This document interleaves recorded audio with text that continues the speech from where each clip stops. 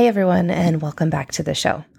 I hope everyone had a great 4th of July yesterday, and to those of you who celebrated at the 99th Maverick Club Rodeo in Cimarron, I'm jealous, but I'm planning to be there next summer in person for the 100th anniversary.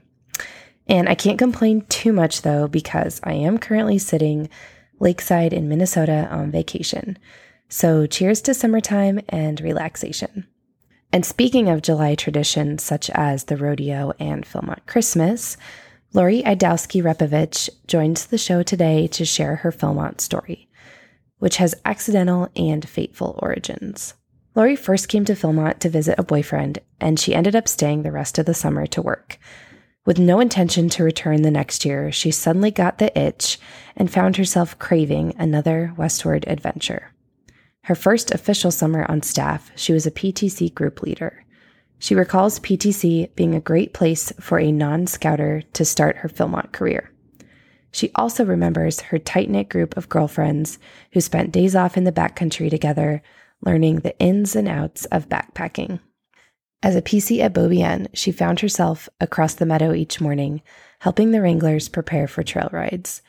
She soon graduated from currying to saddling and became an honorary Wrangler's assistant.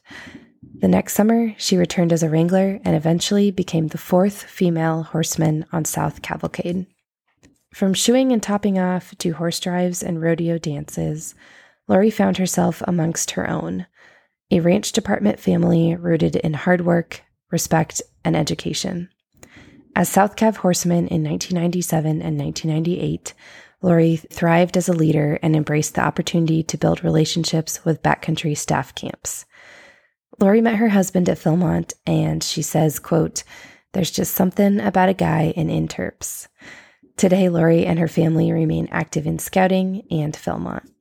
Removed from all other distractions, Philmont gave Lori the time and space to think about who she wanted to be as she went forward into life. The hard work she encountered as a Wrangler put into context other challenges in life.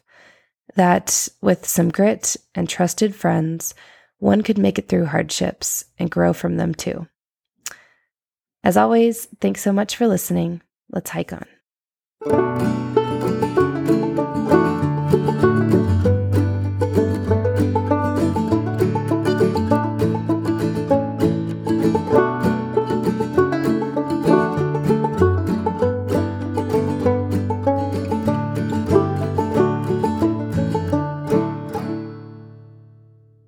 All right, you guys. First of all, I hope everyone had a great 4th of July. And today I have a special guest. Let's see, Lori, if I can get this right. Lori Idowski-Repovich. So she's here with us today to chat more about the Philmont Ranch Department and her experience. So welcome to the show, Lori. How are you? I'm great, thank you. How are you? I'm super good. I'm up at the lake. I'm up north. I'm living the vacation life, and being able to throw interviews in during vacation is actually surprisingly very rewarding. So I'm glad to be here with you today. I just got back from my version of up north, which is northern Michigan, where we were up celebrating my Busha, which is a Polish grandma's 100th birthday. Awesome. Was it awesome? It was awesome. It was amazing. It was there's 88 people in our family that come from my Busha and Jaja, the Phil and Pauline Idowski family, and almost all of my cousins were there. So it was basically a family reunion. It was so much fun. Yeah, super glad you got to do that. That's awesome. So you worked at Philmont in the 90s from 1993 to 1998. But what was your first introduction to Philmont? How did you first hear about it? So my origin story is kind of crazy. I went out in 1993 after I graduated from high school to visit a boyfriend who was working on the ranch there and was an Eagle Scout and loved all things Philmont. And I don't know still to this day how my parents let me go out because they were pretty strict about some of that stuff. But I think they thought Boy Scout camp, that should be fine. And so I went out in 93 to visit. And while I was there, a staff member had to go home and get his tonsils out. And they said, "Would you like to stay for the rest of the summer?" And thus began the rest of my Philmont career. Oh my gosh, that's awesome. That's really funny. I like that. I don't think I've had that origin story. Yeah, an accidental Philmont staffer. Yeah, it was, and you know what? I had such an awesome summer. I was in East Tent City assistant manager, which is a fancy way of saying I cleaned a lot of bathrooms and folded a lot of towels. Um, did a few Cracker Barrels, and I worked. Actually, my first manager was Allie Wick. So Yeah. great Philmont introduction. And it must have made an impression because you came back then in 1994 at PTC again. Yeah, so I really had no intention to return. I mean, I thought it was a really fun way to spend the summer, and I was going to go on with my life. And probably midway through my freshman year in college, I just started getting this itch. Like I just needed to get out of there. I'd never been out west before I'd gone to Philmont. And so it was a new experience to see the mountains and see the beauty, but I didn't really get to do backcountry that year because I came right before the 4th of July. So I was there for a good chunk of the summer, but I didn't have any gear. I was that person who all of the old timers raved and ranted about because I was borrowing a Class A that had an eagle knot on it. And oh my gosh, I didn't understand why people were so mad at me sometimes. Um, and so I didn't intend to go back. I got this itch probably November, December of my freshman year in college. And Forrest McVicker was the director then. He was awesome. And he'd said, "Do you want to come back?" I said, I don't think so. And so when I got this inkling, like, yeah, I think I do want to go back, I sent him and Anne a nice Christmas card and said, really looking forward to seeing you this summer at PTC. Have a great new year. And I got a contract 2 weeks later. So that was that next year I went back on my own. I didn't know anyone except for some of the folks that I'd worked with in '93. But when you're out there with someone in that situation where I didn't have a tent mate. I lived in a tent by myself because I came midsummer, so I didn't have that connection. And when you're coupled like that right from the start, you don't necessarily. I mean, Allie and I hung out, and their friend group adopted me. But '94 was really my first year where I went out on solo, I guess I would say. And where are you from originally? I grew up in mid Michigan, a small town called Charlotte. Looks a lot like Charlotte, but pronounced Charlotte. Okay, yeah, Charlotte, Michigan. So did you drive out by yourself in 1994 or did you fly or take the train? No. 93, I had promised getting out there was the year of the floods and all through the Midwest. And so I was scheduled to go out on Amtrak in 93. And at the very last minute, I called to check my tickets because I'd heard a lot of the flooding issues. And they said, great, we're looking forward to seeing you on Amtrak in Kansas City. And I was like, well, how do I get to Kansas City? Oh, we don't know. I was like, what do you mean you don't know? So I ended up having to fly out in '93. And I thought, no, I'm not going to do that. It didn't work out for me to do the train that year. I took Greyhound from Michigan to Raton, which I would not advise to anyone to take unless you would like to see every back alley between Charlotte, Michigan and Raton, New Mexico, which I did. Wow, yeah, that was an adventure. How old were you in 94? I would have been 19. So back in the calling card era, couldn't get my calling card to work. So my parents put me on a Greyhound bus and didn't hear from me for probably 2 or 3 days. I was that staff member who helps everyone else get reminded to call home when they announced at the beginning of the staff session for training, Lori Idelsky, please call home. Your parents want to know if you made it here alive. So I kept getting this weird issue with my calling card. It kept saying, we cannot make an international call. And so it's fine. I'll just let it go. And of course, now being a parent, I can understand why my parents were maybe a little bit stressed that they put me on a Greyhound and never heard from me again. So you definitely did have a westward adventure then. You had that itch and it was an adventure from the start. So PTC family program in 1994, what were you doing that year for PTC? I was an assistant group leader. And so I think a lot of people probably are familiar with the program, but adult leaders come out to do training. And while they're there, their families get to basically have summer camp or day camp, really. And so I was an assistant group leader mostly at the time, it was the Chicas. They were 8-year-old girls. And so we did, nature trail and handicraft lodge and day hikes out to Window Rock and Lover's Leap. And it was such a great place to start. I know some people are all about the backcountry. And for me, PTC was the perfect place to start, not having a really a connection to scouting before I came to Philmont. It was a set group of people. I made a really, really great group of core friends that I'm still friends with today. I had a tent mate. I lived in Tent City. We just had a lot of fun that summer. It was such a great time. I had a group of women, Cricket Lundstein and Jolene Clark and Trisha Daly, who are all have different names now, and Panita Hanspel. And we kind of, Jen Temple, we kind of formed like this 4 or 5 woman backpacking group when we'd have days off. And it was a safe place for me to learn a lot of those things without being overly intimidated, because so many of us were kind of learning as we went. And so it was a safe place to fail, as I would say to my interns now. Find a safe place to fail, and it really was. We'd go out on adventures to places we could get to, and we didn't go really deep into the backcountry because we didn't have a lot of days off in a row. But we'd go to Crater Lake or Uraka, and it was so much fun. I was going to ask you. I was going to say, what did you do on your days off? Did you get into the backcountry? So it sounds like you made that effort, but you also had the people to go with, and you didn't have to go alone or feel too drinking from a fire hose. So that was that summer in 1994.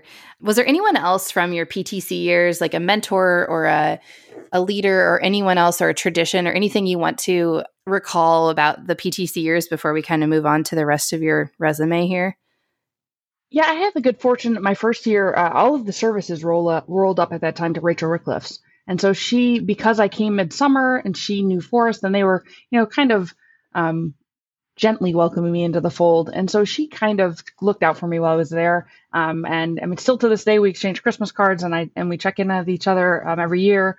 But she was someone who I always went back to visit after that. And ironically, down the road, ended up working for Bob's side of the ranch. But at the beginning, it definitely was someone who I could go to if I had a question or if I needed to know something that I didn't know. Rachel was always one of those people who kind of helped me out with that stuff. And you did make it into the backcountry then in 1995, returned on staff as a PC at Beaubien, which is a really special camp for me. That's where my dad worked, and that's where I worked my first summer. So you made a transition from PTC to backcountry, and what was that world like for you? Magic. I mean, because Beaubien, I'm a South Country girl. I spent all of my years there, connected most of the time to the South Country, which is ironic because my husband is completely North Country for the most part. And so I just loved it. I thought it was the most beautiful place on the ranch. You had great program. It was a large family or a large staff family. We had a full staff there, plus the Wranglers, plus we had a cons crew that was working at that time. And so we had a really big group of people. Cavalcades came through. It was just a really amazing place to start. I worked for Lori Cochran, and she was a fantastic camp director. Trigger, who was actually David Musolf, was our assistant camp director, and they balanced each other really well. He was kind of a fun, and she was fun too, but I mean, like, he was kind of the silly comic relief at sometimes. He definitely had the ability and the skills to be the leader he needed to be when he needed to be, but he liked to have some laughs, and Lori was just an amazing person, and it was a great staff to start on. I worked with Travis Powell and Matt Todd, and it was just a really fun place to start. I joke now that I would have never been able to get hired at Beaubien now, because our campfire had one person who sang. That was it. She was a vocal arts major in Missouri, and there wasn't a single musical instrument person on our team. We read a lot of cowboy poetry. We told a lot of stories. Stacy Green was our horseman that year, and he played guitar and sang and wrote songs, and he would come to our campfire. We would beg him to come to campfire sometimes so that we could have music. But it was definitely a variety show kind of campfire at that time. Another thing the folks from the 90s have said is just how different like the music scene was back then to today, where there wasn't a ton of forethought or pre-focus on the music, I think, when they were doing the hiring. And now it's definitely taken into consideration. But I'm always a huge fan of cowboy poetry and storytelling. I think those are really big parts of the whole show too. So when I was a PC at Beaubien, the Wranglers would occasionally invite us to come over in the morning and help, jingle the ponies and saddle and whatever, the few of us PCs that wanted to, we would do that with them. What was your relationship with the Wranglers that year? Did you go across the meadow very often and help out? So ironically, Stacy Green was our horseman that year. And he came up when we were doing the introductions. He made some comment like, if you guys want to ride horses this year, you better come over and do some work with us and get to know our staff. And we're not just here, he's kind of, I think I was intimidated by Stacy Was I ever not? No, I'm just kidding. He just knew his stuff, and he was didn't say a lot of words. There were a lot of people in the horse department that are not so spivey-ish, as far as like they don't say a lot of words. When they say them, you better be listening because they're probably relevant and important. Whereas Spivey and I may be a bit more extroverted, and definitely some of both of those. But Stacy definitely fell into the category of, when he was new to your group, or he wasn't necessarily throwing out words that weren't needed to say. And so I took that to heart, and ironically, I have an interesting story about my horse experience, because until I came to Philmont, I had maybe ridden a horse once. So when you put that together with the fact that I moved forward into the horse department, it makes it even more special that Philmont gave me things that I could have never gotten in my life anywhere else. And so I started going over every morning. At the beginning, I was allowed to curry. I could brush the horses for them. And then after I graduated, they worked me through a training program. I literally went every single morning that I wasn't on days off, except for one because I was sick. And literally that morning when they walked in, Stacy looked at me and said, "Morning, how was your breakfast?" And it was like they were just so used to me being there that it was a notable instance that I had missed that one morning. So I graduated to saddles and feed bags. I do have a nice keepsake on my arm from not being fast enough for one of our younger horses for the feed bag, and he tried to grab the feed bag and instead grabbed a chunk of my arm. So still remember to this day that was Phantom. But yeah, I really learned a lot from the Wranglers. Shelly Keefe, who would be Shelly Keefe Phillips now, kind of took me under her wing that first time. She was less intimidating to me than some of the others, and so I would ask her a lot of questions. And a lot of times, they would assign me to a wrangler that morning, and I would like be their person. I'd go and brush their horses, and then I'd saddle, and then they'd put on the headstalls or the bridles, And so as I got through graduating to each of those things, I kind of became like the extra free labor. After I became a wrangler, I realized how awesome that was for them, because I would, like, after they went out on the ride, I'd scoop the corrals and refill the feed bags. Sometimes I'd get up early and go out and jingle the horses for them. I mean, like, I just fell in love. I was like, this is the greatest thing ever. Did you get to ride at all? Did they let you ride? So, super funny story. I never asked. I was like too nervous to ask. So I just kept doing the work, thinking that one day it's just going to be my turn to ride. And finally one day Stacey goes, "Do you ever want to go on a ride?" I'm like, "Oh yes, I would really like to go on a ride." And this is like 2/3 of the way through the summer at this point. And he goes, "We can go on a ride, go on an afternoon ride tomorrow." I'm like, "Okay." So I went out on the ride, and I rode in the back, and he was riding. You always have on the rides, you have 3 wranglers that go out. One rides lead, the front, one rides drag in the back, and then you have what's called a swing, and they just ride back and forth and make sure everyone's good. He was riding swing that day, and as we're riding next to each other, we probably spoke the most words we'd ever spoken to each other by ourselves. And he said, "So you thinking about being a wrangler next year?" And I probably had a deer in headlights look, like, me? Like, it literally never occurred to me that was a possibility. And I said, I mean, do you think I could? He's like, "Well, I'd put in a good word for you with Ben." And I was like, oh my gosh, like, holy cow. Like, it was such a revelation of a moment for me, because he opened up an area that it just, I was so inexperienced, and everything I knew I'd learned, which I think about now with what I do with the real world, and how we bring in different co-op students and we train them in our ways. And then they're already trained when you get them after college to do things the way you want them. So for me, a lot of people come in and they've grown up on ranches or different farms or operations where they've been around livestock, and they have a way that they want to do it, and sometimes they get a little sideways about the way that Philmont does it. And everyone at Philmont is supposed to do it the same way.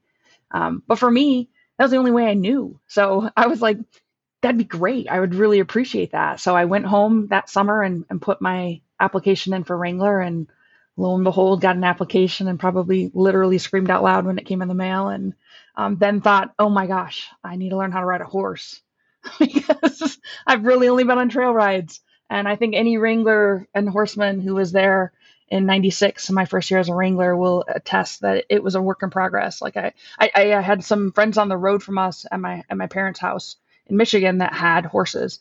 And I called down, I'd babysat for their kids when I was growing up. And I said, it was Dan and Mary Ellen Brocklehurst. I said, would you be willing to give me some pointers on horseback? And so I'd go down, a couple times a week with them when I was in between school stuff. And they taught me all the basics of riding and the all important posting, which isn't very cool as a cowboy, but sometimes you have some horses at Philmont where you need to have that skill because they're not very smooth. And so I really learned trial by fire that first couple of weeks on staff at Philmont as a wrangler in '96. We came out, and we come out really early, usually the third week in May.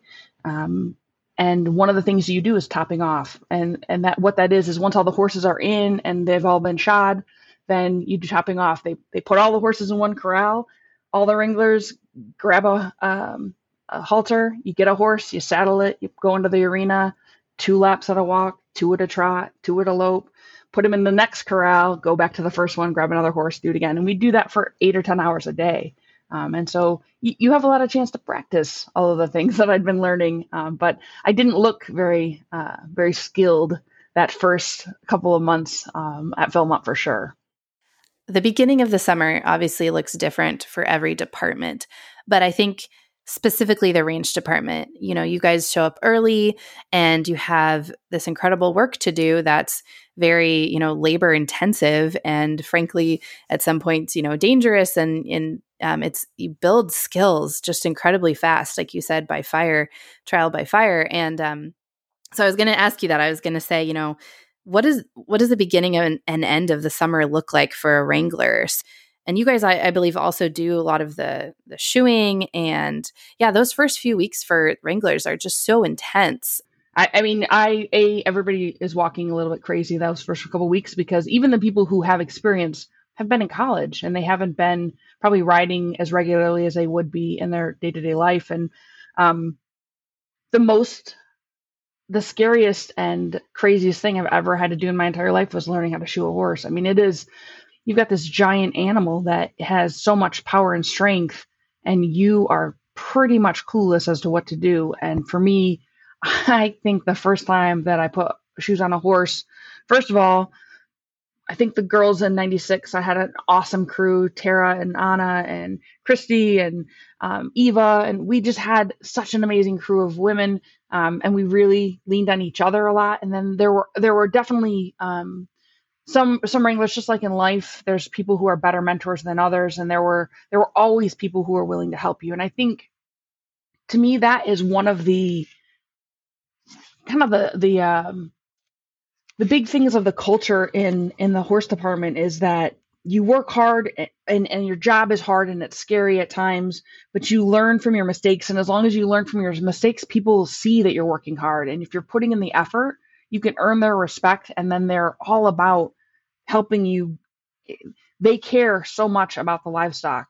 And so they care about your safety, of course, too, but they want to make sure that you're doing it right also because they don't want to see an animal be harmed because you don't know what you're doing.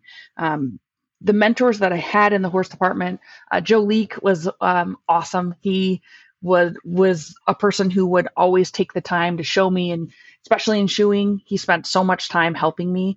That year we had the horses at Philmont aren't necessarily the most gentle beings in the world. They're ranging for 9 months out of the year. So that 3 months we're pretty much interrupting their vacation.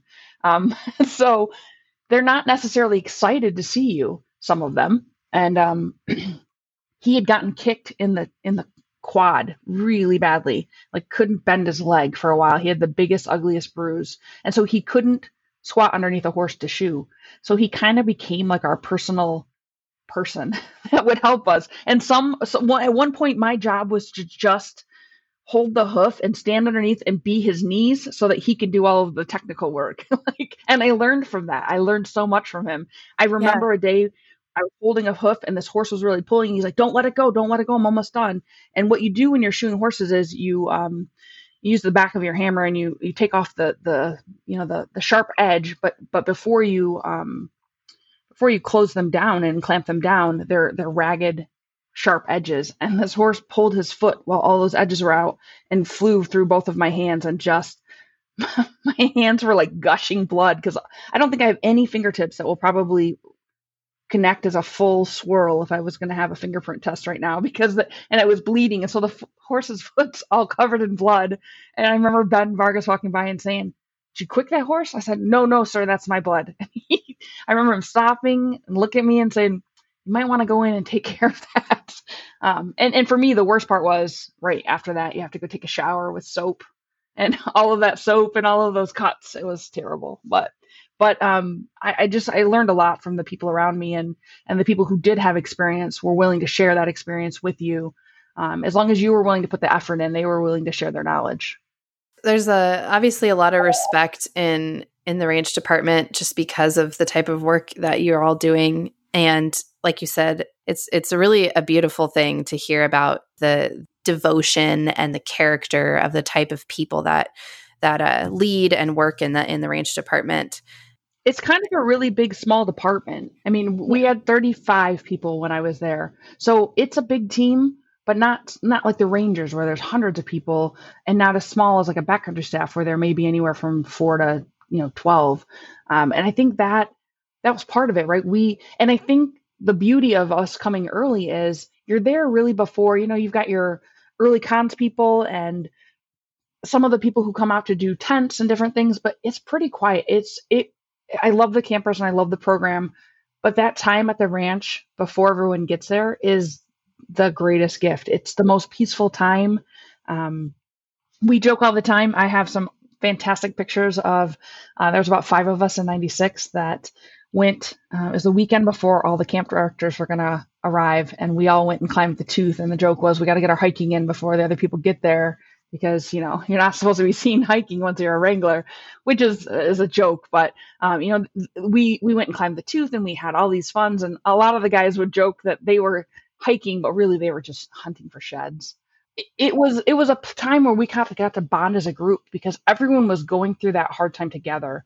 And so I think that, like everything, when you have things that are hard that you have to go through with a group, that bond is tighter than maybe just a casual connection that you might have with a team that's just a regular training exercise.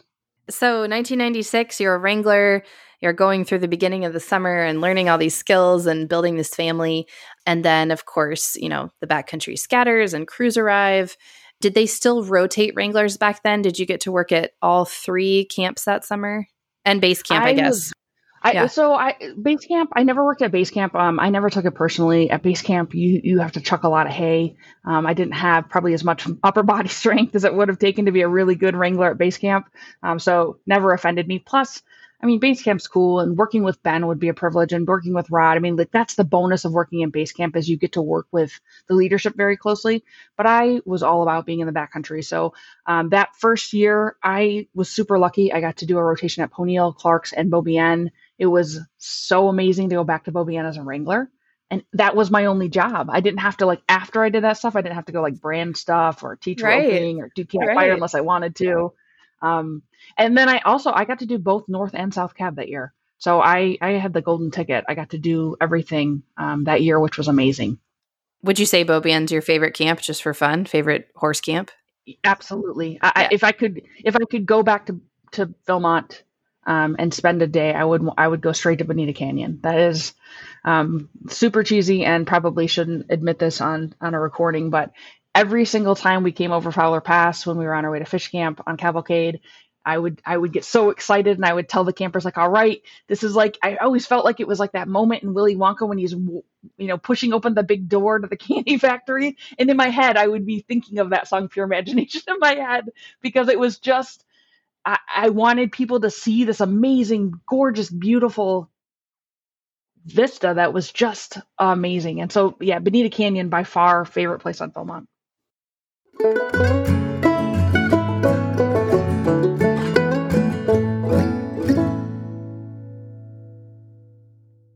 I'm loving your story because you accidentally arrived at Philmont. You accidentally kind of fell into this love for horsemanship, and here you are, a Wrangler. And then in 1997, you become South Cav horseman. And so in that way, you became the 4th female horseman on South Cav in 1997, correct? Absolutely. Yep. I think a couple, I don't know if the other women before me did North or South. But I do know, in talking with Jeremy Spivey, that it was for sure the fourth cavalcade horseman. All the women there had been cavalcade horsemen. We didn't have our first camp horseman until '99 when Tara Alger Hardy became the horseman at Clark's Fork. But yeah, it was, and I think there was one of the questions you asked me was, I think was, did you ever have a leader who encouraged you to apply for a leadership position?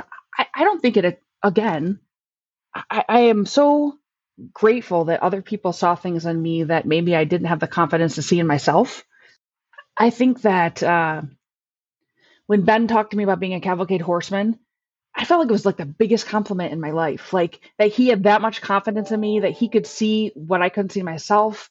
Um, he made you want to be great so you could ensure that he'd have the respect for you that you had for him. Like he just, I have oftentimes talked about Ben and leadership things about, you don't have to be the loudest person in the room to be a really effective leader. You've probably heard this from other people you've talked to in the horse department, but with Ben, it was almost like the softer he talked, the harder people listened because they knew what he said was important. He he cared so much about us as a staff. Like he and Marilyn were basically like your away from home parents, and they knew everything too, just like parents. Like there was nothing going on at the ranch that Ben didn't know about. I'm convinced of that. That he may have never let you know that he knew what was going on, but he knew what was going on everywhere in his department. And it was for me when I got that letter for South Cavalcade, I was really really intimidated. I mean, like I was nervous, but I was really, really, I felt honored. I felt complimented that he thought enough of me. And honestly, I have to say, it had to have been a lot about what he had saw in me as a leader and with leadership skills, because I was still someone who was continuing to come into my own and as far as horse skills went. And so that also meant a lot to me. Because you do have a wrangler that's with you, but you need to be able to be the person who can make the call and be in charge of really you have to be in charge of the advisors because those are the people who are usually a little bit more challenging than the crew. And so for me, I was super excited that it was South Country too, because as I mentioned to you before, I just love, love, love South Country. So 1997, you're South Country horseman, again, making you the fourth female horseman ever.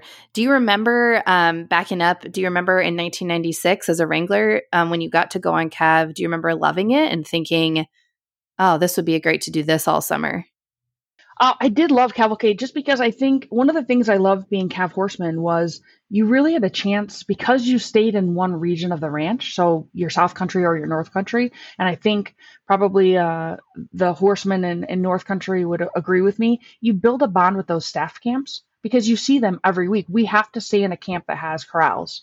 So you don't do any trail camps because you need to have supplies there and a place to keep your livestock safe at night and corralled. I'll tell you a story later about when that doesn't work out. But so I think that was one of the things I loved is that you built relationships with, there was in 90, it had been 90, maybe it was 96 or 97. I can't remember which year. They could probably tell you, but Chris Swain was the director at Harlan and Christine Matthews was there, Christine Matthews Speed. They were just such a great crew. And then as they moved camps, a lot of people would stay in their region as well. And so you'd run into them in a different role down the road, and we built a lot of friendships.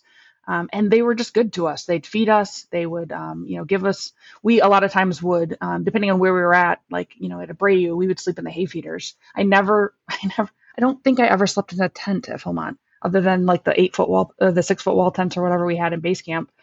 Even when I backpacked, we would meadow crash or we would porch crash I can't recall a time ever sleeping in a camper tent at Philmont ever, which is weird. No, that's awesome. I'm thinking like, okay, Caitlin, what about you? The only time I've slept in a tent is when I worked autumn and winter because I was taking out crews and we were camping. But otherwise, yeah, I'd visit camps, and we actually slept in the hay feeders at Beaubien once or twice when I was on PC there just for fun. And yeah, meadow crashing, absolutely. So yeah, I love it. So you were building bonds with all the different backcountry camps in those regions, which you really liked on South Cav. I really did. And so once I did cav once, even if I'd had given the option to be a horseman at a camp the next year, and even if I'd have known that was the first female camp, horseman, even if I'd known all of that, I still would have gone back to cavalcade. I loved the seeing different things every day. I mean, you had some long days. Like I was looking at, so ironically, when you sent me the invite for this, I literally read it in the parking lot of the Amtrak station where I was picking up my youngest from the train getting back from Philmont. So I was like, whoa, that's crazy. And then ironically, this morning I got up and I thought, I'm doing the podcast today. And my oldest was taking my youngest to Six Flags today. And she walks in. I said, are you wearing my staff shorts? Philmont staff shorts? And she's like, oh yeah, they're super comfortable and they have way better pockets than mine. I'm like, okay. And so it was kind of funny that, or ironic that they came together that way. But yeah, Yeah. I loved the moving around on Cavalcade. I liked that we got to go a different place every day. Some of the trails were really long. When we were looking through the guidebook with my youngest, who was going out on trek with their crew, I saw and realized that it was 18.9 miles or whatever from Beaubien to Clark's Fork, and I was like, we did that every week. Like we almost always had that was a long day. You would meet your crew at like 5 a.m. and you wouldn't get in. You'd stop and do program at Cypher's Mine and then go on to Clark's Fork. It was a really long day on the trail, but awesome because we kind of got to do program at some of those camps too that I hadn't been to deeper into the central country. You didn't necessarily always do program, but I don't think I'd ever been on a mine tour until I was a cavalcade horseman. So you were cavalcade horseman 2 years in a row, 1997 and 1998. And I am kind of like in my head now, I'm thinking that is a pretty serious leadership role. I mean, you've got all these horses, you've got all these people, you're out there, you do have your other wrangler helping, of course. But yeah, were there moments where, you were met with some big challenges or any insights there just from leadership on the trail horseback? There were, and my very first cavalcade that I had as a horseman, I don't know what happened, but we were at Abreu. We were supposed to go, when you go from Abreu, you go the next day to fish camp, but you don't go the traditional way to fish camp. You go over Stonewall into Crater Lake, you do program there, then you go over to Fowler, and then what's the pass between Bonita Canyon and like after Bonita Canyon and into Fish? What's that pass? Anyway, you do 3 passes that day. And so it's a long day. You need to get on the road in the morning so you can make sure your crew can do program and still get into fish camp at a decent time. Well, we woke up and our horses who were in with the burros were not in the pen. They were not in the corral. Something had happened and the gate hadn't been closed all the way and the horses and the burros got out. Luckily, most of our cavalcade horsemen, our cavalcade horses, they don't like to be apart from each other. So most of them were together. We were missing, Trigger was with me though. And it was kind of cool because the staff from Beaubien, Trigger, Travis Powell, myself, all were program staff in 1995, and all 3 of us were wranglers in 1996. So it was really cool that the 3 of us stayed together and got to move on to that next section. Trigger was my wrangler that year, and his horse was missing. We couldn't go without his horse, and you can't really borrow a burro. That's not really going to fly. So we had to call down a base, and Rod came up, and on his way up to bring him another horse, he actually ran into his horse, threw him in the trailer, and brought him up to us. But by that point, we were so far behind schedule that, you can cut off a lot of time if you just go through the notch. I think we got lost twice trying to get to the notch because you don't usually use, a lot of times in cavalcade, you use closed trails so that you don't come across campers as often because they're big and there's danger involved, right, in passing a crew. And so we get up to the notch. And have you hiked that way from Abreu to fish through the notch? Yes. Yeah. So like it's not a huge opening. And as you come around that corner, it's pretty intimidating. Like it's straight down the side. And so I went over and looked and I had all of my cavalcade crew dismount and we all went and looked where we were going to be going. And I said, if you're not comfortable riding your horse through, we can, either guide you through or you can walk through and then remount. Which honestly, logistically, I don't know how we would have done that because it's pretty narrow. And so passing them after we did that would have been a chore. But every one of them was like, no, we're going to ride. We're going to ride through the notch. I'm like, okay. So Trigger was leading. He was at the front. and I was in the very back, and you could hear these kids as they went around the corner either suck in their breath or you, oh my gosh, because I mean, like you're so much taller up on a horse, and you're just coming around this corner and you can't see the ground, and it was it's such a narrow trail, and all the way on both sides go straight up or straight down. At some point, one of our pack horses must have hit a tree limb or something that was hanging over, and sleeping bag broke free and started going down the side of the mountain. So we're stuck in the middle of this trail. We stop because one of the guys are like, hey, our sleeping bags are going down the mountain. So we stop. I can't go up there because we had this one horse. His name was Brennan, and he always had to ride in the back because if any horse got near him, he'd just flatten his ears and kick the horse behind him. So he always had to be the last one. We always used to joke you always had to pick a cool kid to ride Brennan because you knew you're going to have to ride by him every other day for your entire cavalcade. So when we would assign the horses to the kids, we'd often try and assign kids by their the horse's personality, the kid's personality, and their riding ability. So always pick a cool kid that you want to talk to who's going to ride Brennan. So I couldn't move. I was stuck in the back of the line, but I couldn't help because I couldn't pass Brennan because he would have kicked me. So poor Trigger is at the front and he's climbing down the side of this incline to try and get these sleeping bags. I mean, it was just, I don't think we got into fish camp until almost 7:00. But I guarantee you, we provided the highest adventure that day to that crew. And they probably are still telling the story just like I am. Because it was a really memorable day. It was a good bonding day for the crew. It was our first day on the trail.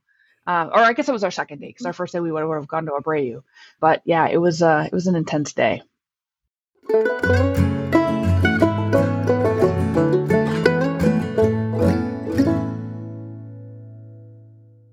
So sort of switching gears here just for fun a little bit.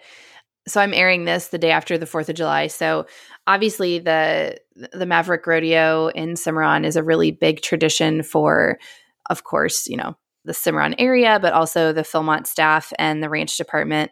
Did you participate in the rodeo as a wrangler and horseman? I never participated in any of the events. Honestly, really, I don't know if many women have competed in the rodeo. That'd be a great question to find out. Probably in preparation for this event, I should have asked around. I don't know if generations after us did, but mostly in ours, it was mostly the guys that participated. A lot of the activities were pretty, a lot of people would participate in the wild horse, or, Jake Anderson was a bronc rider. Travis Powell was a bull rider. Coming to Philmont was the first time I ever learned that you could have a scholarship for bull riding because Travis Powell was on bull riding scholarship at his school. In Michigan, we didn't have that. So the coolest part about the rodeo was you knew people competing and you were cheering your people on and watching them either win or get really frustrated losing. Stacey Green ran Gria, was this horse that we had that was really fast. I think Jake raced Gria one year too in the wild horse or in the actual race. But I never participated as anything but a spectator. Was there always a dance afterwards? Yes, the dances. A lot of times back in those days, we used to have dances out at Cimarron Cedar. So that was before it was Philmont owned. It was still owned by, I can't remember who owned it before us, if it was Girl Scouts or if it was some sort of a scouting or 4-H kind of group. And they owned it, and they would have, it was a really, really neat place to have dances. They would, it was like an old school camp dining hall. And they would have like the wooden slats that would open up for the screens so that you could get air through there, and Rod and would play there. And it was super fun. The dances were my favorite. I didn't know how to two-step before I came to Philmont.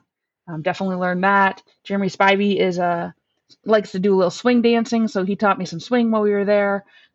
So it was always fun because all of the guys that we worked with were all dancers. Like they might not all be, swing dancers like Spivey, but they all two-step. And so you always had someone to dance with at the dances. I didn't know that they did the dances at Cimarron Cedar. That's awesome. I'm kind of jealous because I feel like that, would be a really magical spot for a rodeo dance or post-rodeo dance. It really was. And we definitely did events at Cold Beer as well. Like when they had once they had the outdoor patio created, that was definitely another great place to go out and do dances. And we did a lot of dances out there where Roger had done a lot of work out there to put together a really nice venue and get people out there for events like dances. So anytime, we all worked and respected Rod, but everyone there also was probably they probably wouldn't like it if I say fangirling because they're all men, but there's a little bit of fanning along, when he played. And to this day, like I always love that he performed at my wedding. He was, we hired his band to play at our wedding, and that's something that I'm excited to always have as part of my memories of that day. Yeah, let's talk about that a little bit. So you did marry your Phil fling, we'll say. What's the story there?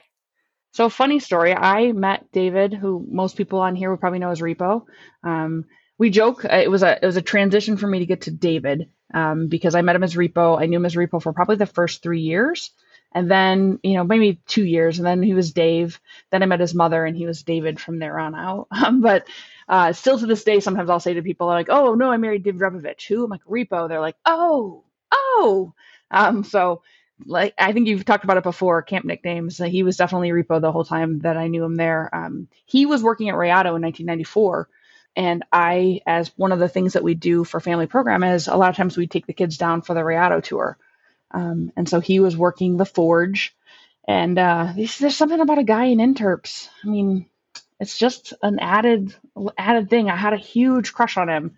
But I was 19 and he was 21. And so I couldn't go to the bars. So we never really hung out. We talked all summer. We became friends that year. We had this silly game we'd play that I would come down, and when he was doing the Forge talk, I would give him like 4 or 5 movie quotes, and he would have to work them into his Forge talk to win the game. So he would work in different random things that probably people who were there, like occasionally, you'd get that outside group that would join a tour. I'm sure if there were the kids, they went right over their heads, but the people in the tour were probably like, "What did he just say? Does Barry Manilow know you raid his wardrobe?" Like we would just put in random stuff from 80s movies into this tour, and he would always find a way to fit them in. So we became friends that summer. Continued that in 95. He was at Sealy, and I didn't see him as much, but I'd run into him, of course, at the Kit or different places. The Kit was the place to go back in the day. And then in 96, he was at, oh, no, I'm sorry. 95, he was at Miranda. 96, he was at Sealy. All those times we were just casual summer friends. Like I always joke with people that had we dated any summer before 98, which is when we actually started to date, we would not be married. If we just weren't at the right places in our lives, we'd lived far away from each other. I just don't know if we'd have gone the distance if we had dated in the summer earlier than that. In 98 though, he came out on the work crew, special assignment, I think they called it, when you just showed up early. Him and Reggie Jane were driving around the backcountry, and I credit Reggie partially for my relationship with David because he and I were good friends. He'd been an assistant camp director at Clark's, and then he'd been a camp director while I was a Wrangler. So I was like, "Hey, Reg, I really like Repo. What can you do to help connect us?" And so he started putting a bug in his ear, and the day that sealed the deal, where we actually started like really hanging out more, we were topping off in 98.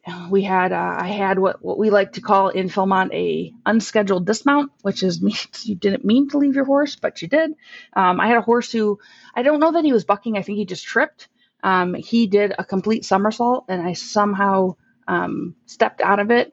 Oh, I'm remembering wrong. That is not the one. That did happen, but I got headbutted by a horse in the face, and it put my tooth through my chin. Like literally, I thought I broke my tooth because I couldn't feel it, but it was because it was still sticking through my chin. Okay, tooth is sticking through your chin, like down here? Yeah, like right, like I have a scar right here that's the shape of my tooth. We were running brand new horses around barrels. And I was trying to get this horse to come around a barrel, and he wouldn't. And so I leaned down to pull his head around manually because he wouldn't turn, and he threw his head back and just hit me square in the face. And it was still early in the season, the camp directors hadn't arrived yet. And I remember coming back up and looking at it and saying I had to go into the bathroom because when Rod Taylor's like, "That's gross, just go take care of that." He's had way more injuries than me, but I went in and I literally had to pull my lip up and pull it off of my tooth. And then, of course, it was bleeding. And so I went back out, and I remember thinking, "Do I need to get stitches?" And he's like, "I don't know." And he's like basically referencing like, I don't really care about scars on my face, but you might as a chick. So he didn't use that word. That was my word. He's like, "As a woman, you might want to have stitches." So Anna La Pointe, drove me to Raton, which was an experience in itself. Like, I learned, that's the day I learned that non-serious issues, we all know non-serious issues go to Raton and serious issues go to Taos. And that day I learned why, because I went in there, I literally had a thing on the front of my face, and the doctor said, "Do you need stitches?" And I said, "I don't know. Do I need stitches?" And he took out a flashlight and he shined it in the thing. He's like, "It went all the way through." And I wanted to say, like, yeah, that's why it's bleeding on the outside of my face. Like, so I decided at that point that no, we probably don't need stitches. I'm good. So they gave me a Band-Aid, which of course you can't wear if you're cool and a Wrangler. So that night we went out to Cold Beer, and we were there to watch the series finale of Seinfeld. We all went out and got pizzas to watch the very last Seinfeld episode, and I sat next to David while we were out there. And when I would drink carbonated, we were drinking refreshing carbonated beverages, and every time I would take a drink, the bubbles would bubble through my chin, and so I would have to dab the chin with the napkin because bubbles were coming out of my chin from this stupid tooth that went through it. And I always say that's how I snagged him. He thought it was pretty cool that I was out drinking beers with the guys after putting my tooth in my chin. And we started hanging out after that, and the rest, as they say, is history. And it just turned out that year he was cabin restoration foreman at Abreu. So he was on the crew that built the house out at Abreu, or built the new structure. And he'd been working in the off season with Doug, and he did all sorts of research and actually did all the design aspects on creating the structure and what it was going to be, and then sent a whole proposal to get it approved. And but It was good luck for me because Cavalcade went through Abreu almost every week. So I got to, go and hang out with their staff every week and get to know the people on his team. And you guys ended up getting married out at Philmont in the Holy Child Chapel across from Rayado. And then you had the reception at the St. James, and that's where Rod played for you, or did he play at the wedding ceremony? Nope, he played at the Kit. I'm sorry, at the James. We had our reception at the James, and special guest star Eric Voss came out and played for us. We had become friends a couple years before, and so he came out and also took some turns up with the band. So it was so much fun. I will never forget the bartender coming over to me about midway through the night, and he said, "Ma'am, I'm gonna turn off your open tab, because I think a third of the people in this room are no longer part of your wedding party. I don't want you to end up having to finance a drinking night for everyone at Philmont." I was like, thanks so much. But it was such a fun night. We, as you mentioned, we got married. It was cool because we'd met across the street at Rayado.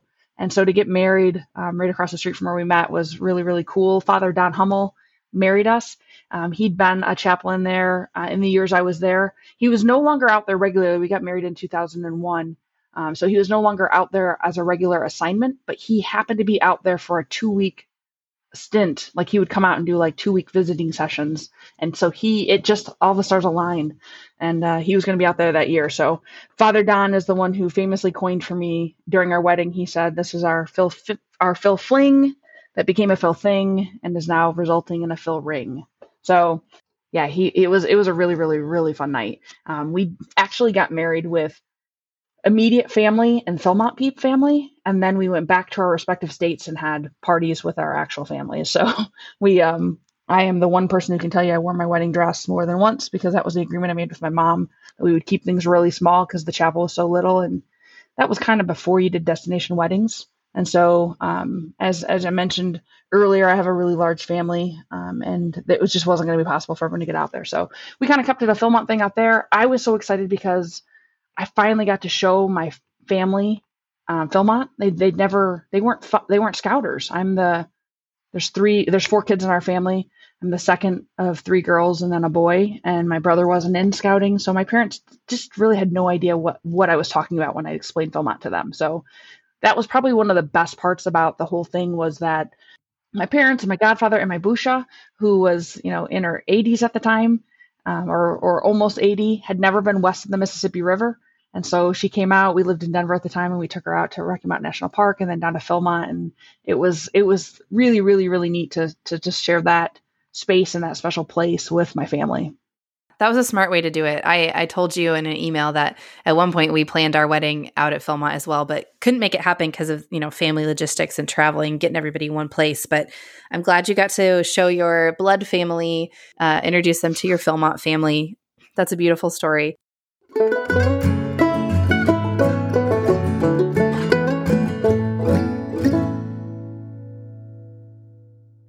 is the end of summer like for Cavalcade or for Wranglers? I think end of summer. So I know you've probably heard this story before. But when we talk about the things that you love most about being in your department or what your traditions are, right? The horse drives are a huge part of the Philmont Ranch Department's experience because it's like nothing else. I mean, where else are you going to go? Where it's kind of like the time where you get to feel like, my air quotes, real cowboys for those of us who were really truly not living in that world. It just felt like you were doing real work. And so it started at the beginning of the summer for us where the horsemen come out early. We usually came out Mother's Day weekend for the horsemen, and you were there a week before the rest of the Wranglers got there. And the group of us would go up, we'd find some Wrangling horses and put shoes on them. And then they would trailer us up to, usually it was around Poneal is where they'd have the horses at that point in the year. And the 7 or 8 of us would bring down the whole big herd through Cimarron. It was amazing. And it's just the most exhilarating. It's a long drive, but it's fast because the horses are kind of geared and ready to go. It's not their first rodeo, so to speak. And so you just have to keep them all going in the right direction. And so we'd bring them down through town, we'd get them all done, and then scatter and gather for us in the horse department was all about putting the horses where they needed to be for their next thing. So once from base camp at the beginning of the summer, you would push them all back out. But at the end of the summer, you would be pushing them to wherever they were going to start their fall rotation. And whether that be, a lot of times what they do is they would end up around Bonita. So Beaubien maybe didn't have a hard drive, but your camp was responsible for the drive. And then the cavalcade horsemen filled in all of the gaps to help with the crews that needed to. So North Cav helped the North camps, South Cav helped the Central and South camps. And they'd push a lot of times, like if we were going to Bonita, the team from Poneal would bring their horses down to base. They'd give them like a day rest, and then we'd push them back up over to where the rest of the horses were. And before you could do that, you had to remove all their shoes because they didn't go out into the. So that was the end of the year. That's a little bit easier process, but you have to take off all of their shoes before you release them back into the winter pastures or the fall pastures, really at that point. So at the camps, when you were getting ready for your drive, that crew would get all of their horses, shoes removed, and make sure that they were all good to go and healthy and could go out to the pastures. And then one of my favorite things, and I don't have a picture of myself doing it, but I think I took pictures of other people doing it. Whoever was driving them up there, when you'd get to your final destination, you'd get off, you'd unsaddle your horse, you'd pull your horse's shoes off right there in the field, and then let them go in with the rest of their group. So you were like, it was kind of like the punctuation at the end of the sentence, like I just had to let my horse go, and he's gone. And for people like me who didn't have a ranch or didn't have a horse, it's like giving away your dog at the end of your summer. I mean, you had 2 horses. Each of us got 2 horses. Horses were picked by seniority. So they'd go down the line and the people with the highest seniority got to pick first. It's kind of like picking a basketball team, but with horses. And so you had horses you wanted. So for me, my 2 horses, my last year, Stray Cat and Pinta, both paint horses, one a Mustang paint and one a quarter paint. And you take them off and send them off and hope that they have a good winter and that nothing crazy happens to them and that you'll see them again the next summer. But 98, I knew I wasn't coming back. I graduated.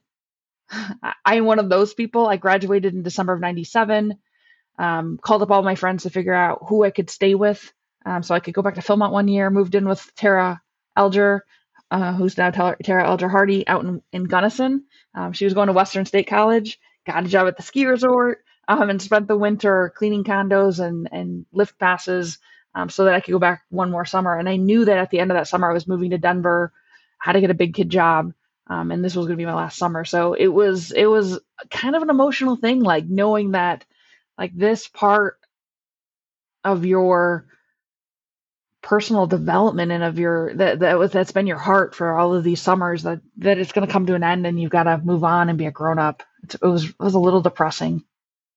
Yeah, I can relate. I was going to say, how'd you know?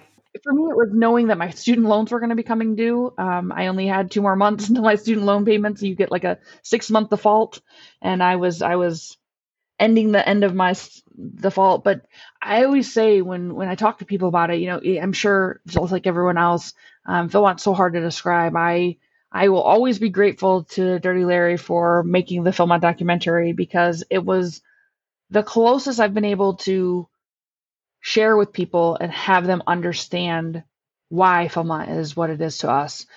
And I still think that if you're not there, you don't fully get it. But for me, watching that documentary, I tell him a couple times when I've talked to him, I'm like, I think I cried 4 times in that documentary. Like, you just, it evokes the right emotions, and you feel the excitement and the awe and the wonder. And I think, like so many other people, I feel like when you grow up in a small town, I grew up in a town of about 10,000. People have known you since you were, born, and they know who you're supposed to be, and you fit into that mold of that person at home. And so for me, Philmont was so freeing, because nobody knew who I was, and I could be whatever or whoever I wanted to be. And in it, I think it gave me the time and the space, and the took away all of the distractions that were unimportant, and gave you that chance to really think about who you wanted to be and what kind of person you wanted to go into life. And all of the hard things that you had to do, it helped you understand that it might not be a direct translation. Am I ever going to have to shoe a horse again? God, I hope not. I would outsource that in a heartbeat. Travis Powell, you would be my first call. I It gave me context to understand that there were going to be really hard things in my life that I was going to come across, but that there was nothing I couldn't do if I wanted to do it. I could find a way to get it done. I could find a person who would help me learn what I needed to learn. And with some grit and some hard work, that you could get where you needed to go. And I think all the areas of Philmont help you do that. But the horse department for me, because I was so fish out of water when I first started, and I went from zero to a leadership role, I think for me personally, it was a really, really impactful thing. I think about all the time that there's those game changer moments or those game changer people in your life. And I always think Stacey Green probably has no idea that he is one of those people for me, because had he not, first of all, given me the opportunity as a PC, and then second of all, helped me to really understand that that was a possibility, I don't think I would have been a wrangler. I don't know that it would have ever occurred to me that that was a possibility. Just kind of back to what you said at the beginning of that with the Philmont documentary, Dirty Larry McLaughlin really did that right. It's one of my favorite things to watch. I watch it occasionally. I just like put it on in the background sometimes even. And like you said, it really helps explain it to people who haven't been there. And side note, I don't know. I know that the Trading Post doesn't carry it anymore, and I don't think you can find it anywhere online. But if anyone's listening, or the powers that may be, it needs to be available again to folks. So we should get that back on the shelves. Amen. I would buy it forever. I wanted to buy a copy for my troop. My youngest started in scouting when girl troops were inaugural. Started in the troop then. Our troop in Illinois is amazing. It is, I think there's 142 kids between the two troops. And they do it patrol method, and they do all the things that you want to see scouting happen. And I love it. They use each other to make great programs for both the male and female groups, parts of it, the boy and girl troops. They plan activities in parallel. So they might have a shooting camp out, and they all go to the shooting camp out, but the girls do their own grub patrols and their own camp outs, and the boys do their own thing, and then they just come together for the activity. And I think that I wanted to share that documentary with them. Like, I want to buy all of the people a copy. I can't find it. Yeah. Whoever owns that, you're missing out on a huge financial opportunity.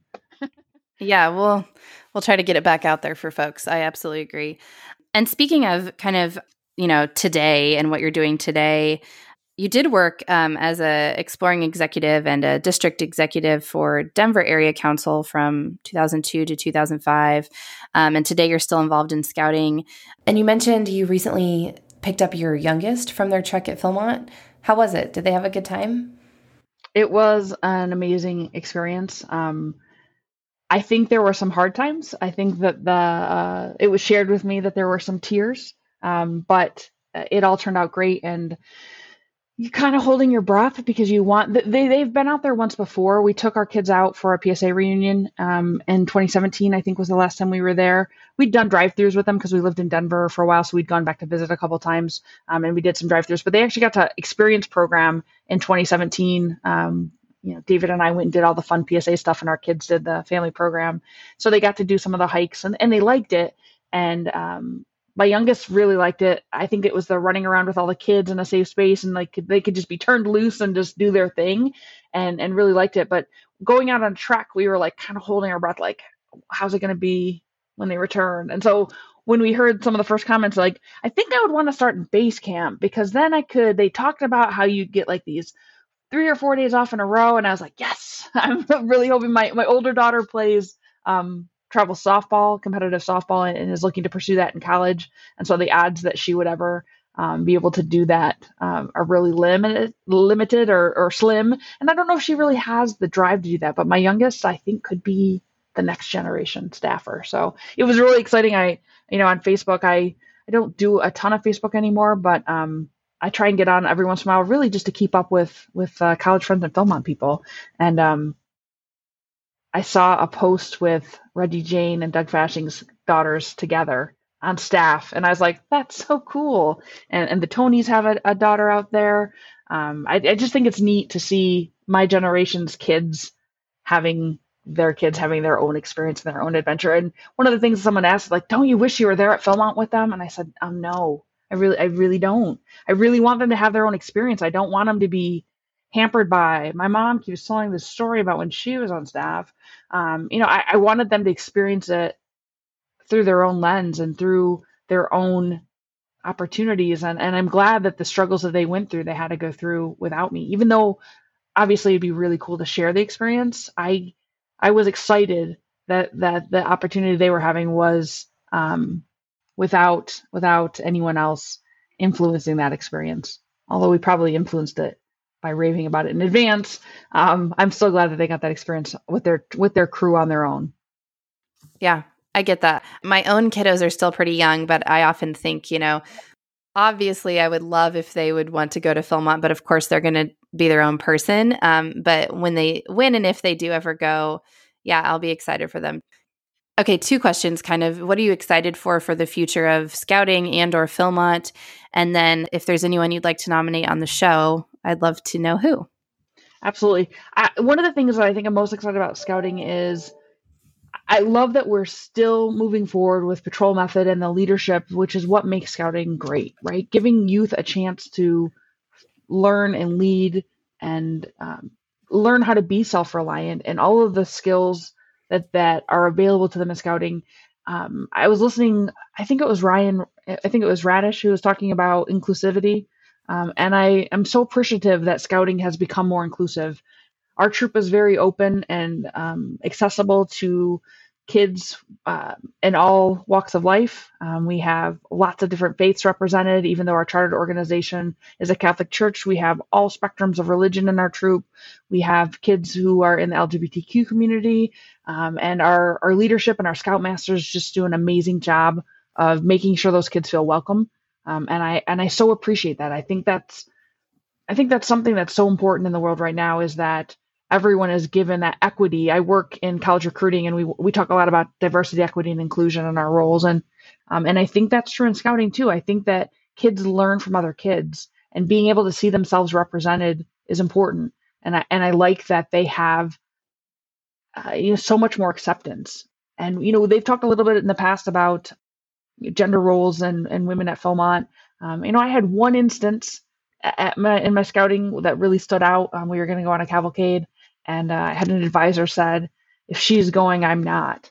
And Ben Vargas said, great, there are tents down the road. Feel free to grab one because she's going. And I was like, it was just a great moment for me, because you just knew that people had your back. And, people talk sometimes about the ranch department being the old boys network. I never felt that. I always felt, there were people who are definitely in traditional roles at times, but I never felt anything less than supported by the men that I worked with. And I never felt like that they didn't have my back. It came down to, it didn't matter male or female. It was, did you work hard and did you put in the effort? And if you did, then they had your back. If they didn't, it didn't matter if you're a female or male. You're making their job harder. You're not pulling your weight. You're not doing your job. That was the issue, not what your gender was or what your background was. And so I like to see that that's also being conveyed in scouting. And I'm excited that Girl troops are a thing. We just celebrated our very first Eagle girl this week, on Monday, actually. And there's a couple in line right behind her. So it's really exciting. Who would you like to nominate to be on the show? I can't believe, and I don't know if anyone's nominated him, I just haven't heard it. I can't believe Rock Rogacher hasn't been nominated about 12 times. He is legend. I love Rock. Yeah. The other one I'd say is Father Don Hummel. I think that chaplains have such a unique role at the ranch, and they get to experience the highs, the high highs and the low lows. There's so much celebration in it, and I think that Father Don, I think he would oftentimes invite us to choir practice at the St. James. That was the code back in the day, to go down and have a few refreshing beverages. But I think he would be really interesting to listen to as well. I do kind of like to close interviews with the 11th essential question. Is there something that you have in mind? Mine is so lame, but every year in Cavalcade, I had this awesome travel pillow. That was this LL Bean pillow that rolled up, and it was like the greatest luxury ever to have a pillow on the trail. So I literally would pack in my stuff and in my saddlebags. I had a travel pillow that I'd packed with me every year that I was on Cavalcade. So that was my 11th essential, I guess. There's nothing like lying down in bed after a long day and being able to have a somewhat fluffy pillow. So I love that. Even though it squished down into a tiny thing, when you took it out, it was luxury. One of my favorite places to stop in South Cavalcade was Fish Camp, because it was such a beautiful place. Also, as wranglers, you didn't have to work the next day, because when you stayed over at a horse camp at Beaubien, if you did your layover at Beaubien, it was just common courtesy to get up and help them saddle and get their rides out for the morning. But if you were at Fish Camp, you had no responsibilities other than to get the horses fed that day. And it didn't have to happen at 6 a.m. So we would get to sleep in a little bit. And Eric Locklear was camp director there one year, and he would always give us the courtesy of letting us use the bedroom while we were there. So we would have real beds, and to get to sleep in Fish Camp on your trail ride was amazing. And we had a couple of epic adventures that happened out of Fish Camp.